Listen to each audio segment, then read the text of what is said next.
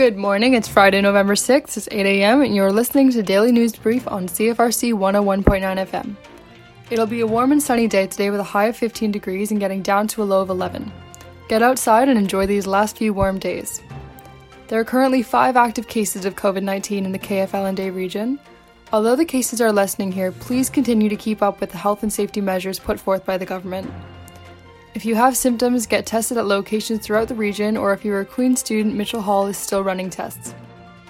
This month on CFRC 101.9 FM, there will be the Shortwave Theatre Festival, a series of original radio plays created by local artists.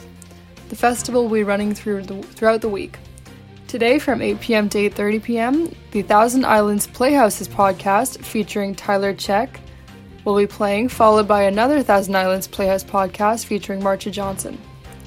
From 9 p.m. to 10 p.m., Talk to Me, the show, will be playing, followed by the Talk to Me Talkback. Check out the website shortwavetheatre.com or our website cfrc.ca for more show times and details. Last night around 6 p.m., a fire started in a 3-story apartment building in Amhersview.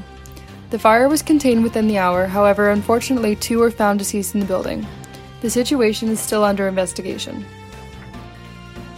If you have a news update you'd like to share, please be sure to contact news@cfrc.ca. I'm Sierra Jade. Have a great rest of your day and stay tuned for this morning's Indie Wake Up Call coming up next right here on CFRC 101.9 FM.